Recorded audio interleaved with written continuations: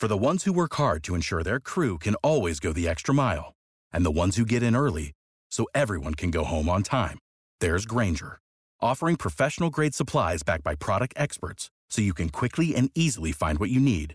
Plus, you can count on access to a committed team ready to go the extra mile for you.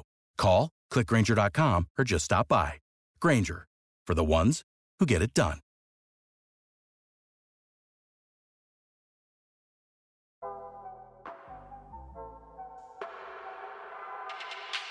Good morning. It's August 23rd, 2022, and this is 5-minute daily devotionals with religionless Christianity. This morning, we're going to be looking at Luke chapter 15, verses 11 through 16, and they read, "Then he said, a certain man had 2 sons, and the younger of them said to his father, 'Father, give me the portion of goods that falls to me.' So he divided to them his livelihood. And not many days after, the younger son gathered all together, journeyed to a far country, and there wasted his possessions with prodigal living. But when he had spent all, there arose a severe famine in that land, and he began to be in want. Then he went and joined himself to a citizen of that country, and he sent him into his fields to feed swine. And he would gladly have filled his stomach with the pods that the swine ate, and no one gave him anything." Look at the beginning of this parable in light of the 2 previous parables we read. The parable of the lost sheep and the lost coin. Both of those parables tell of something that God lost and was looking for. So how did he lose it? Well, maybe the opening of the prodigal son gives us insight. The son here, who represents us, despised his father's home. He wanted to leave. He wasn't dismissed. So tying this back to the lost sheep, maybe the sheep didn't get lost, but rather chose to walk away from the shepherd. James chapter 1, verse 14 through 15 tells us, "But each one is tempted when he is drawn away by his own desires and enticed.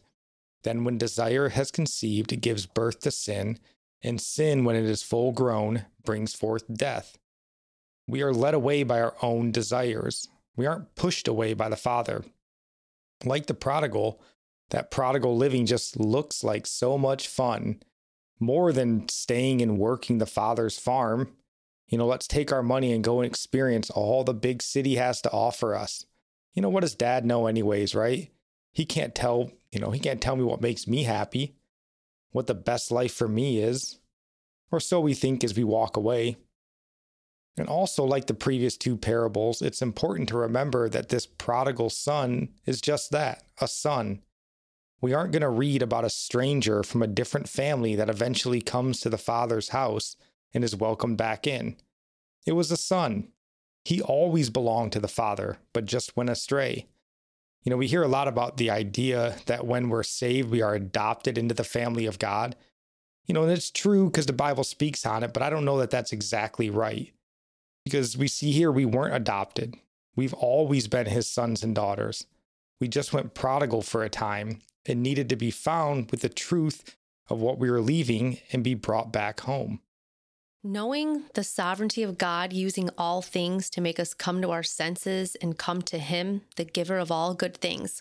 Just thinking about this famine that came to the land, how our loving sovereign Lord likely caused it to happen in order to break his son and help him realize his helplessness without his father.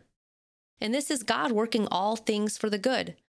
Romans 8:28 tells us, "And we know that all things work together for good to those who love God." This is why we praise God for allowing bad to happen to us. It's a discipline, in a sense, to first lead us to his goodness. And even after being adopted into his family by spiritual birth, we continue to go through hard times, testing our faith and relying on God. We can't rely on money. The prodigal son got his money from the father, but he blew it. This also reminds me of all these prosperity teachers today saying that because you are a son of God, you can demand of God that he bless you with riches. Well, they sure can get those riches, but they're going to squander it all away and have to come humbly back to the Father, confessing their sin and how they took their money and forsook him. Jesus taught us that a slave doesn't stay in the house forever, but a son does. A son stays in the house and has everything that God has. He seeks first the kingdom of God, and then God cares for all the other things, adding blessing to you. And just praise God that He causes the famine. He causes us to hunger and thirst, but for righteousness. And He says, "Come to me, you who hunger and thirst." Just what a merciful God that we serve. Yes, we do. And our psalm today comes from Psalms 114, verse 7 and 8. Tremble, O earth, at the presence of the Lord, at the presence of the God of Jacob, who turned the rock into a pool of water, the flint into a fountain of waters. Our proverb of the day comes from Proverbs chapter 23, verses 4 and 5. Do not overwork to be rich because of your own understanding. Cease. Will you set your eyes on that which is not? For riches certainly make themselves wings. They fly away like an eagle toward heaven. And I'm praying for you from Psalms 145.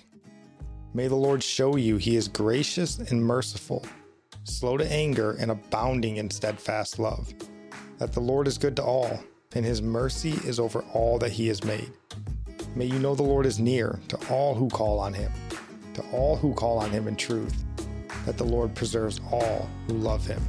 God bless.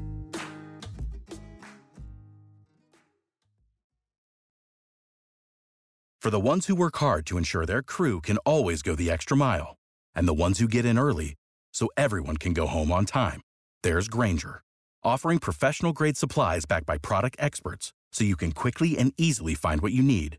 Plus, you can count on access to a committed team ready to go the extra mile for you. Call, click Grainger.com, or just stop by. Grainger, for the ones who get it done.